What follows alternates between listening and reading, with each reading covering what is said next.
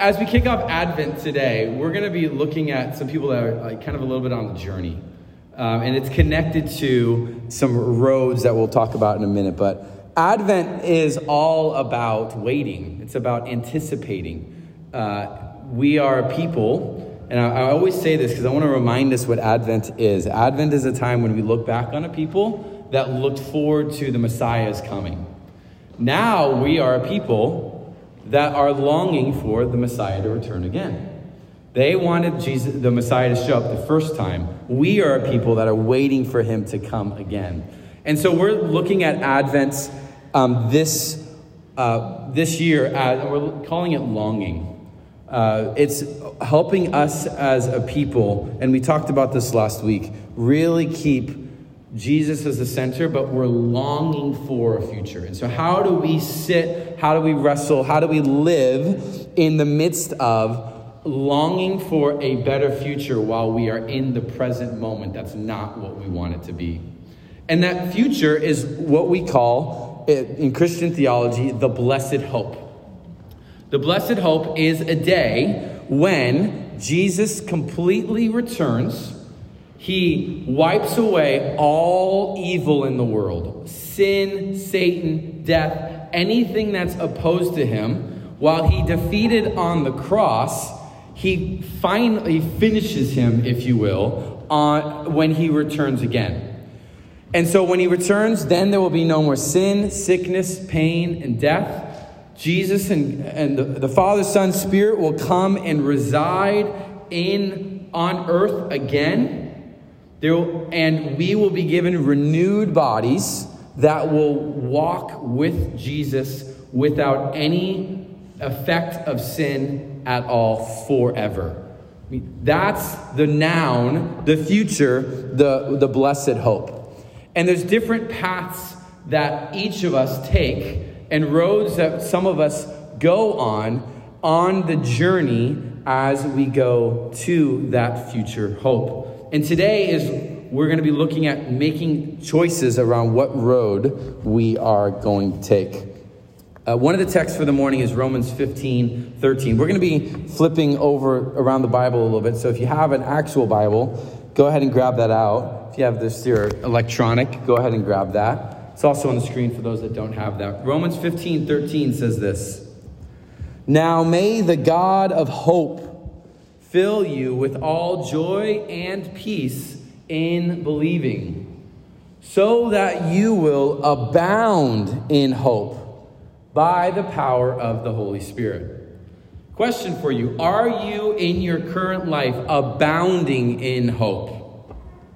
Overflowing with hope? If not, it may be because you are on one of the roads of the characters that we're going to look at today. Because as we look at the topic of hope, there's two different roads that we're going to look at. Both of the people, or groups of people on these roads, were motivated by something. They were motivated by a certain outcome. They experienced the effect of unmet hope. But both groups of people ultimately encountered Jesus in unexpected ways. And the two roads that we're going to look at, I'm going to be calling the road of misdirected hope and the road of unfulfilled expectations. Let's pray. Father, as we open up your word into hope, may we become a people that abound in hope. In Jesus' name, amen. I invite you to flip open your Bible to Acts chapter 8. Acts chapter 8. This is the story of Paul on the road to Damascus. So before we go there, let's back up for a second and get a glimpse of what Paul was doing before he gets on this road. Before, in Acts chapter 7, there's a man named Stephen that's giving this sermon to a council. And as he's giving this sermon, he's recounting all the ways in which God has been faithful to his people, Israel. At the end of that, he makes this unbelievable statement that to the people present caused them to kill him. he made the statement that Jesus is sitting at the right hand of the Father. And in their context, that was a statement as Jesus is equal with God. And no, there is one God in their framework. There's no one equal. He's claiming equality and divinity of Jesus. And so they take him out of the city and they stone him to death. They kill him on the spot. So the question is, what was Paul's, or Saul's, same person, interaction with that moment? Acts chapter 8, verse 1. Saul was in hearty agreement with putting him to death. Hearty agreement. And on that day, a great persecution began against the church in Jerusalem. And they were all scattered throughout the regions in Judea and Samaria, which is just further north, except the apostles.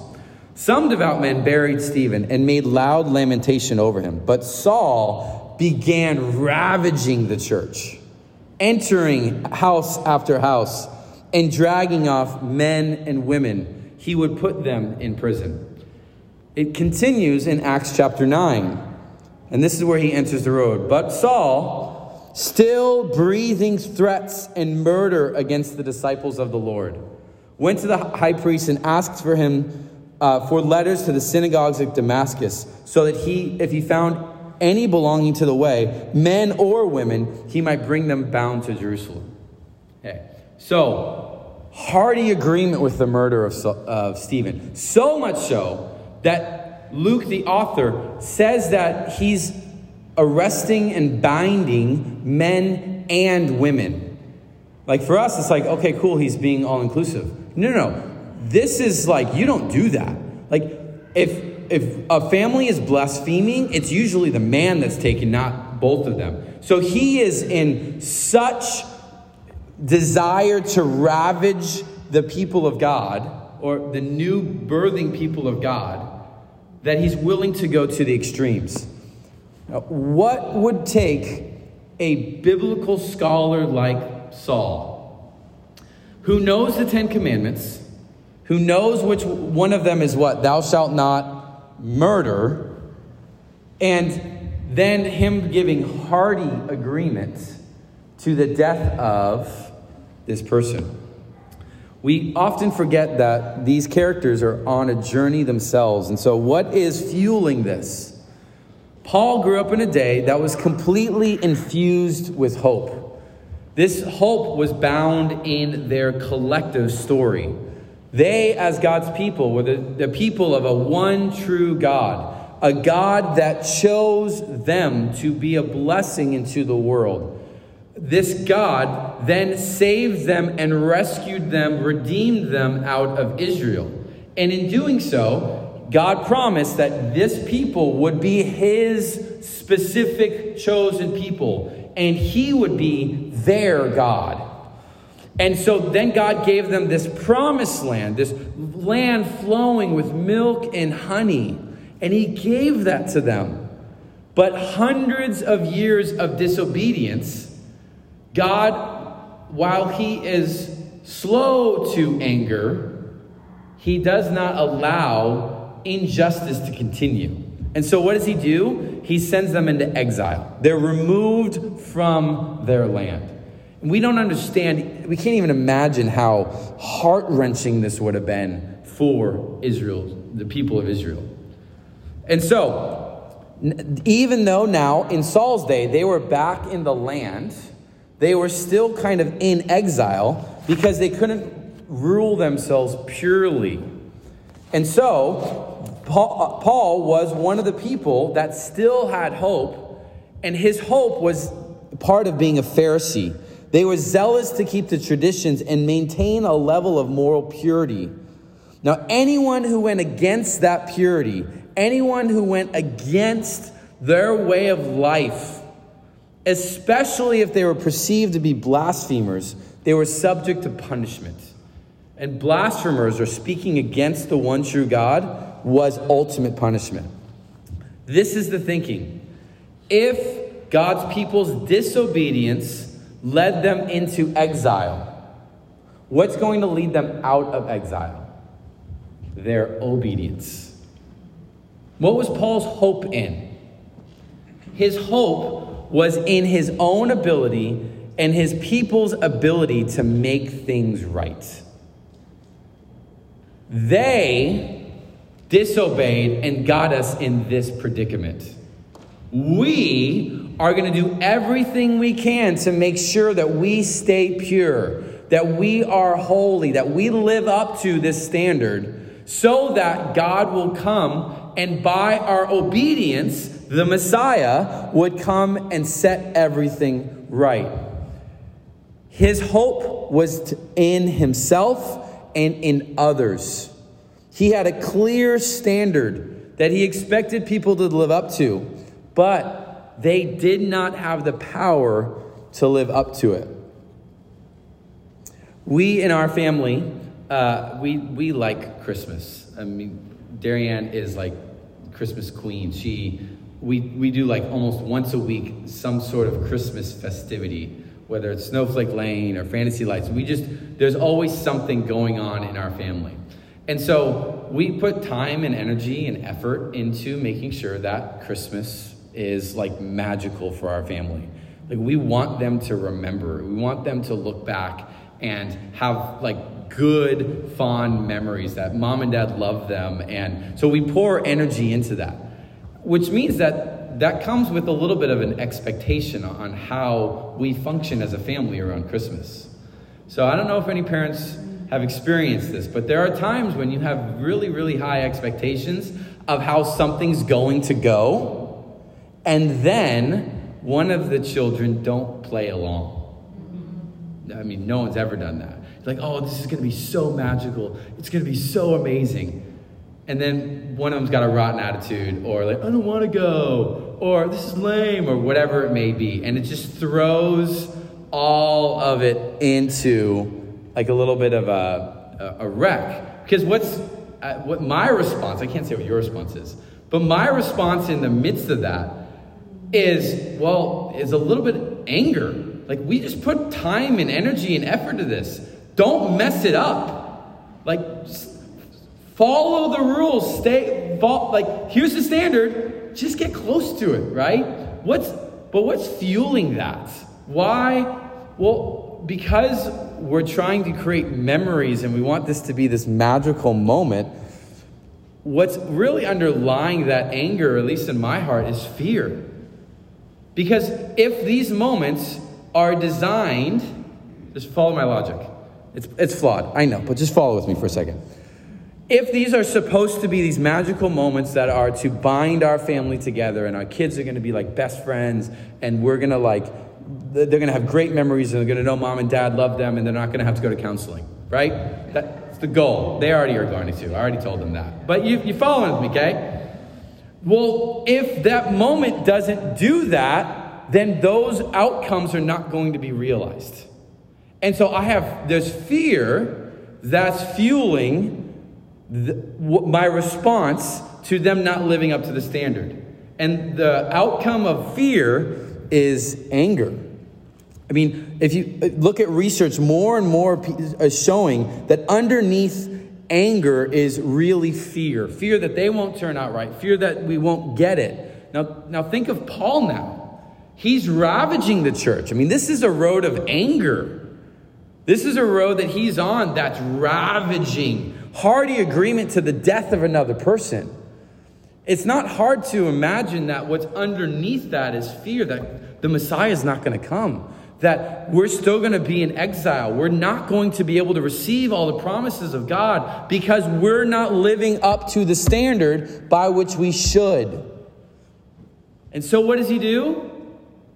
He goes on the road to Damascus to make things right, to get people to live up to the standard. And if they don't live up to the standard, they're off the camp. They're out. They're purified from them because it's all about the purity of it. He had, I would say, a right hope. To want God's people to be pure is a good thing. To want people to live up to God's standard, not his own, just some of his own standard, but to live up to a standard, not bad. But what was his hope in? himself and other people. He placed the weight of his hope on something and someone that was unable to satisfy it. How do you respond when things don't go your way? When you're afraid that your outcome will not be achieved, and so you take it into your own hands. Maybe you have a sense of justice that something's wrong and needs to be righted. This is Paul on the road of misdirected hope. Hope's not bad here. His desires, in the rawness of them, not bad, but they're directed at something or someone that can't bear the weight of it. And like me in our Christmas expectations, my kids do not have the ability to hold the weight of that moment. That's misdirected. Are our desires bad? No. But the placement of them and the standard of them is what's off. But what eventually happens on this road to Damascus that Paul is on? He eventually encounters Jesus. He's blinded, and he can't see what's right in front of him. So with that, we're going to go to the second road. So the first road is misdirected hope. The second road leads us down a path of unfulfilled expectations, and this is the road to Emmaus. So if you can, go flip with me to Luke chapter 24. Luke chapter 24. This is after Jesus' resurrection, and this is a telling of two of his disciples that are on a road to Emmaus. Verse 13, that very day, the day that Jesus rose, two of them were going to a village named Emmaus, about 7 miles from Jerusalem. And they were talking with each other about all these things that had happened. While they were talking and discussing together, Jesus himself drew near and went with them. But their eyes were kept from recognizing him. And he said to them, what is this conversation that you're holding with each other as you walk? And they stood still, looking sad. Then one of them, named Cleopas, answered him, are you the only visitor to Jerusalem who does not know about the things that have happened there in these days? And he said to them, what things? And they said to him, concerning Jesus of Nazareth, a man who was a mighty prophet in deed and word before God and all the people, and how our chief priests and rulers delivered him up to be condemned to death and crucified him. But we had hoped that he was the one to redeem Israel. Yes, and besides all this, it's now the 3rd day since these things happened. So, two guys after the Sabbath walking to Emmaus, assuming they're going home. They're walking. This is amazing to me. Jesus encounters them on the road, and like Paul, they can't see what's right in front of them. They're kept from recognizing. I mean, that's it. Somebody's actively not allowing them to see what's right in front of them. And Jesus asks them a question, and this is what's happened in my imagination. They're walking, and he asks them the question, and they just freeze. They stood still. And what were they experiencing in that moment of standing still? Sadness. They were sad. Why? Verse 21. We had hoped. They had dreams and expectations. They thought the fulfillment of all their hopes as God's people were finally going to be realized in Jesus. We had hoped. Unlike Paul, they placed their hope in the right place. Paul's was misdirected. Theirs was in a good spot. Their hope was in Jesus. and yet their expectations are not met. As I was preparing this, it kept standing out to me, Jesus' response to their sadness. Because what does he do with their sadness? He does not fix it right away. They're sad, and they still don't recognize who it is. Jesus doesn't go, oh, it's okay, guys. Hey, it's me. See, ta-da, I'm risen from the dead. He doesn't solve their sadness in the moment. There's this progressive nature to God's actions, the revealing of himself. He allows them to continue to walk in their sadness. He later opens up the scriptures to them. He goes and has a meal with them. And it's after the breaking of the bread are their eyes finally opened and they realize what it was. But imagine that gap. There's this gap between Jesus showing up and their recognizing of who he was. A gap between them seeing Jesus and their hopes being fulfilled. And what was given to them? Something better than what their expectations were in the first place. I mean, they were thinking kind of small potatoes, and their hope was lost. And Jesus comes, exceeds their expectations, but there's still sadness. In my regular monthly heart check-in counseling time, we were kind of processing through some of this stuff. And when it says that, we started processing through the passage where it says, if you want to gain your life, what happens? What do you need to do? You have to lose it. Now, is what you're gaining better? Yeah, for sure. Is Jesus' fulfillments better than their expectations? For sure. Exceedingly better. He doesn't just defeat Rome, he defeats sin itself. So they gain life, but they still lose something. And we oftentimes say, oh, if we're going to gain life, if we're going to have our expectations exceeded by God, it's all going to be this wonderful experience. They still experience sadness. And Jesus doesn't come and solve it right away. He allows them to sit with it. Allows them to feel the weight of their unmet expectations.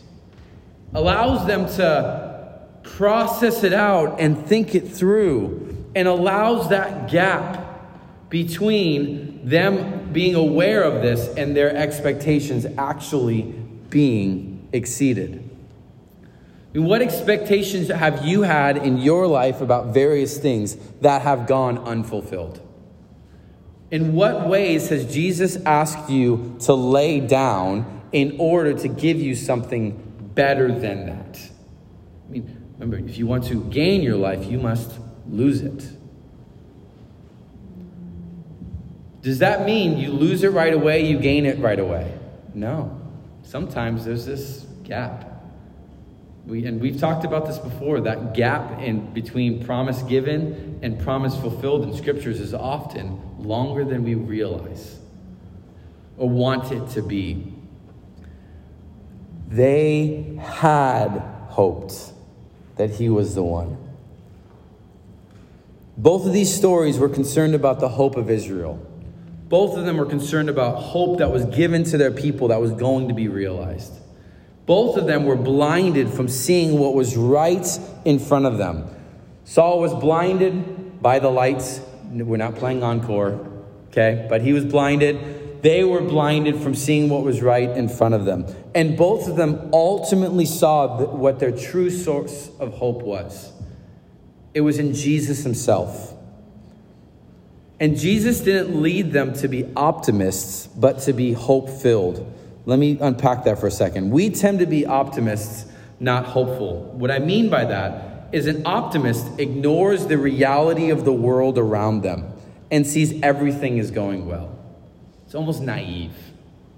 Like, oh, it's all good. Up and to the right, all the time. How's it good? Better than last week. We're good. That's an optimist. But a hopeful person recognizes the depths of the broken world. This is what N.T. Wright says. The optimist looks at the world and feels good about the way it's going. Things are looking up. Everything is going to be all right. But hope, according to N.T. Wright, at least conceived within the Jewish and then early Christian world, was quite different. Listen to this sentence. Hope could and often was a dogged and deliberate choice when the world seemed dark. It depended not on a feeling about the way things were and the way things were moving, but on faith in one God. This God had made the world. This God had called Israel his people. The scriptures, not least the Psalms, had made it clear that this God could be trusted to sort things out in the end, to be true to his promises, to vindicate his people at last, even if it had to be on the other side of terrible suffering. In this way, an optimist is, what I'll say is a gilded experience of hope. Gilded in the sense of something gilded has an exterior of gold, but whatever the material underneath it is not the same as the outside. Gilded it looks good, it's shiny, it's great, but the core of it is not as great as it looks on the outside. Optimism, in this sense, is gilded. It's only partially. It looks great on the outside, but on the inside, it has not made that dogged and deliberate choice. Wright continues.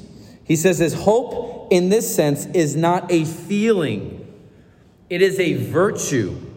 You have to practice it, like a difficult piece on the violin or a tricky shot at tennis.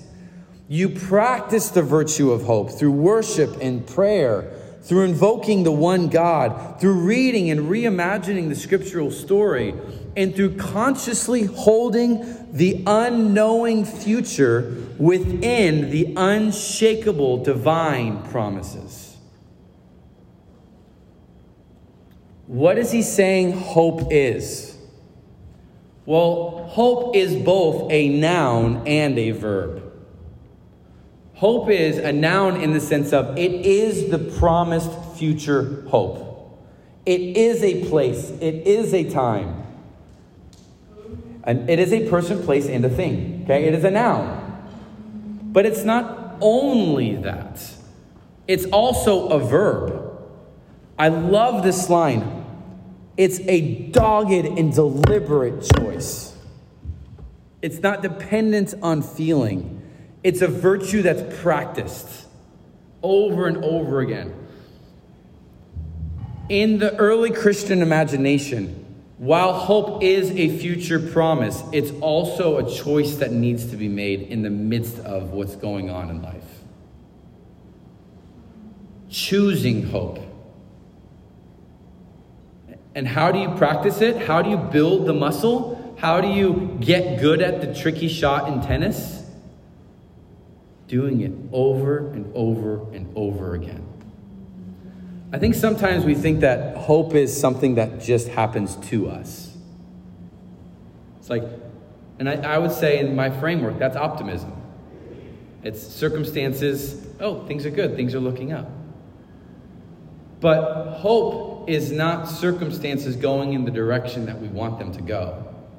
Hope is the choice that even in the midst of terrible suffering, darkness, pain, difficulty, confusion, misdirected hope, unmet expectations, in the midst of that, I have a God who has shown himself to be worthy, who has shown himself that he's capable of keeping his promises, that he will, as N.T. Wright says, sort things out in the end, that he will vindicate us.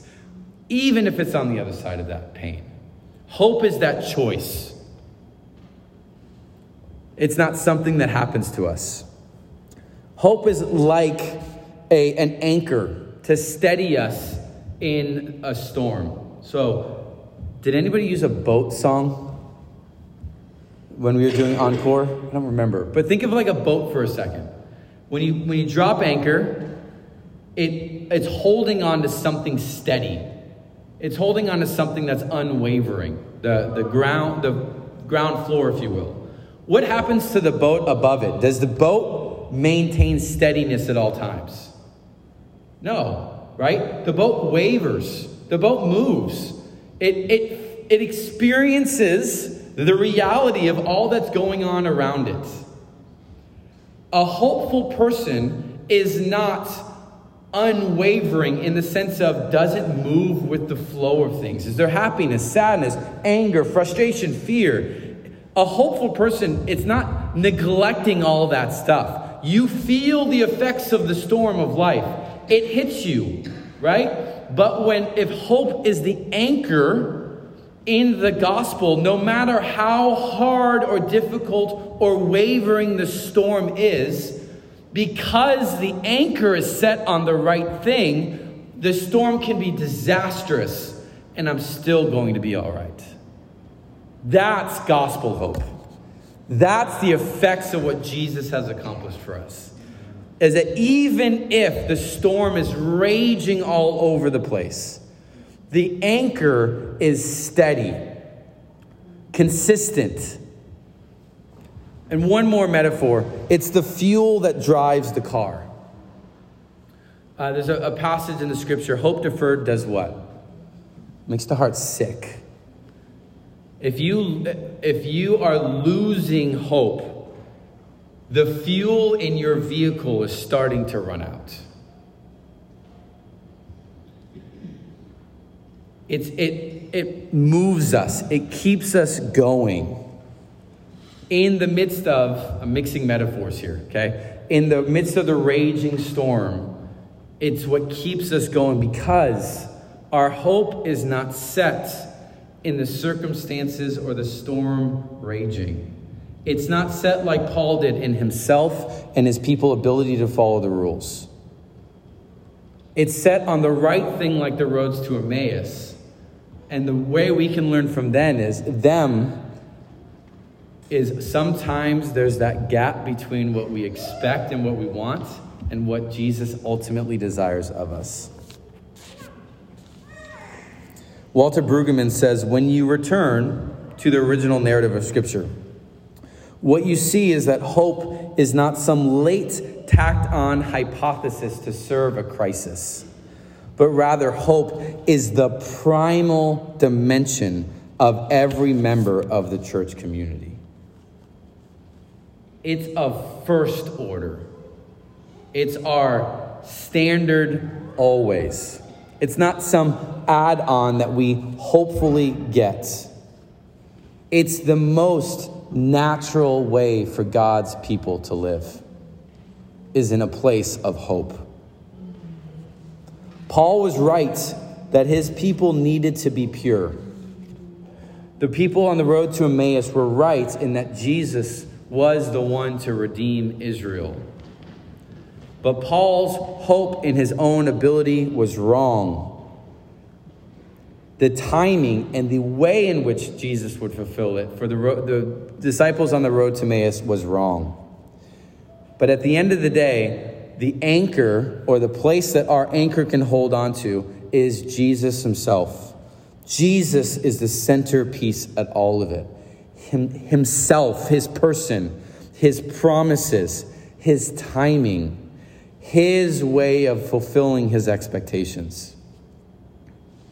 And what does Paul say about hope? That same person that was on the road to Damascus? Romans 15. Now may the God of hope fill you with all joy and peace in believing, so that you will abound in hope. Are you abounding in hope right now? In your life? In your circumstances? We can only abound if we get hope from the God who is the source of it. Where are you hopeless? Where is your hope misdirected? Where do you have unmet dreams or expectations? And where are you blinded by what is right in front of you? And what is right in front of us? The person of Jesus wanting to reveal his love to his people. Come to me, all who are weary and heavy laden, and I'll give you rest. Because my yoke is easy and my burden is light. This is why we go to the table. We go to the table not as optimists, not saying, hey, we're going to follow the rules and things will go well for us. We go to the table because we know, not like Paul, that things don't go well for us all the time. We are not pure by our own obedience. We are made pure because of the obedience of Jesus. On the cross, his body broken, his blood shed for the forgiveness of our sins. His obedience allowed for him to and showcased his righteous standing before God. And now it allows us to be given that as a posture before God. I and you, by the truth of the gospel, is that we are pure because of him. So we go to the table to be reminded, not to earn it, not to receive it, but to be reminded that we already are if we've placed our faith in him. But we also go to the table to be reminded of the future hope. This is a family meal, a glimpse or a taste of the meal to come.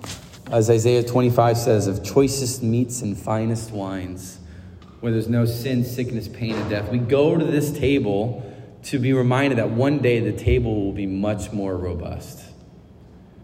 And it's the grounding of what allows us to have hope. The gospel is the centerpiece of our hope because Jesus is the gospel. And so whatever it is that you are experiencing or feeling or sensing, you bring all of that. The misdirected hope, the unmet expectations, you bring that to the table. And we come to the gathering to receive from the one who Romans 15:13 says is the God of hope.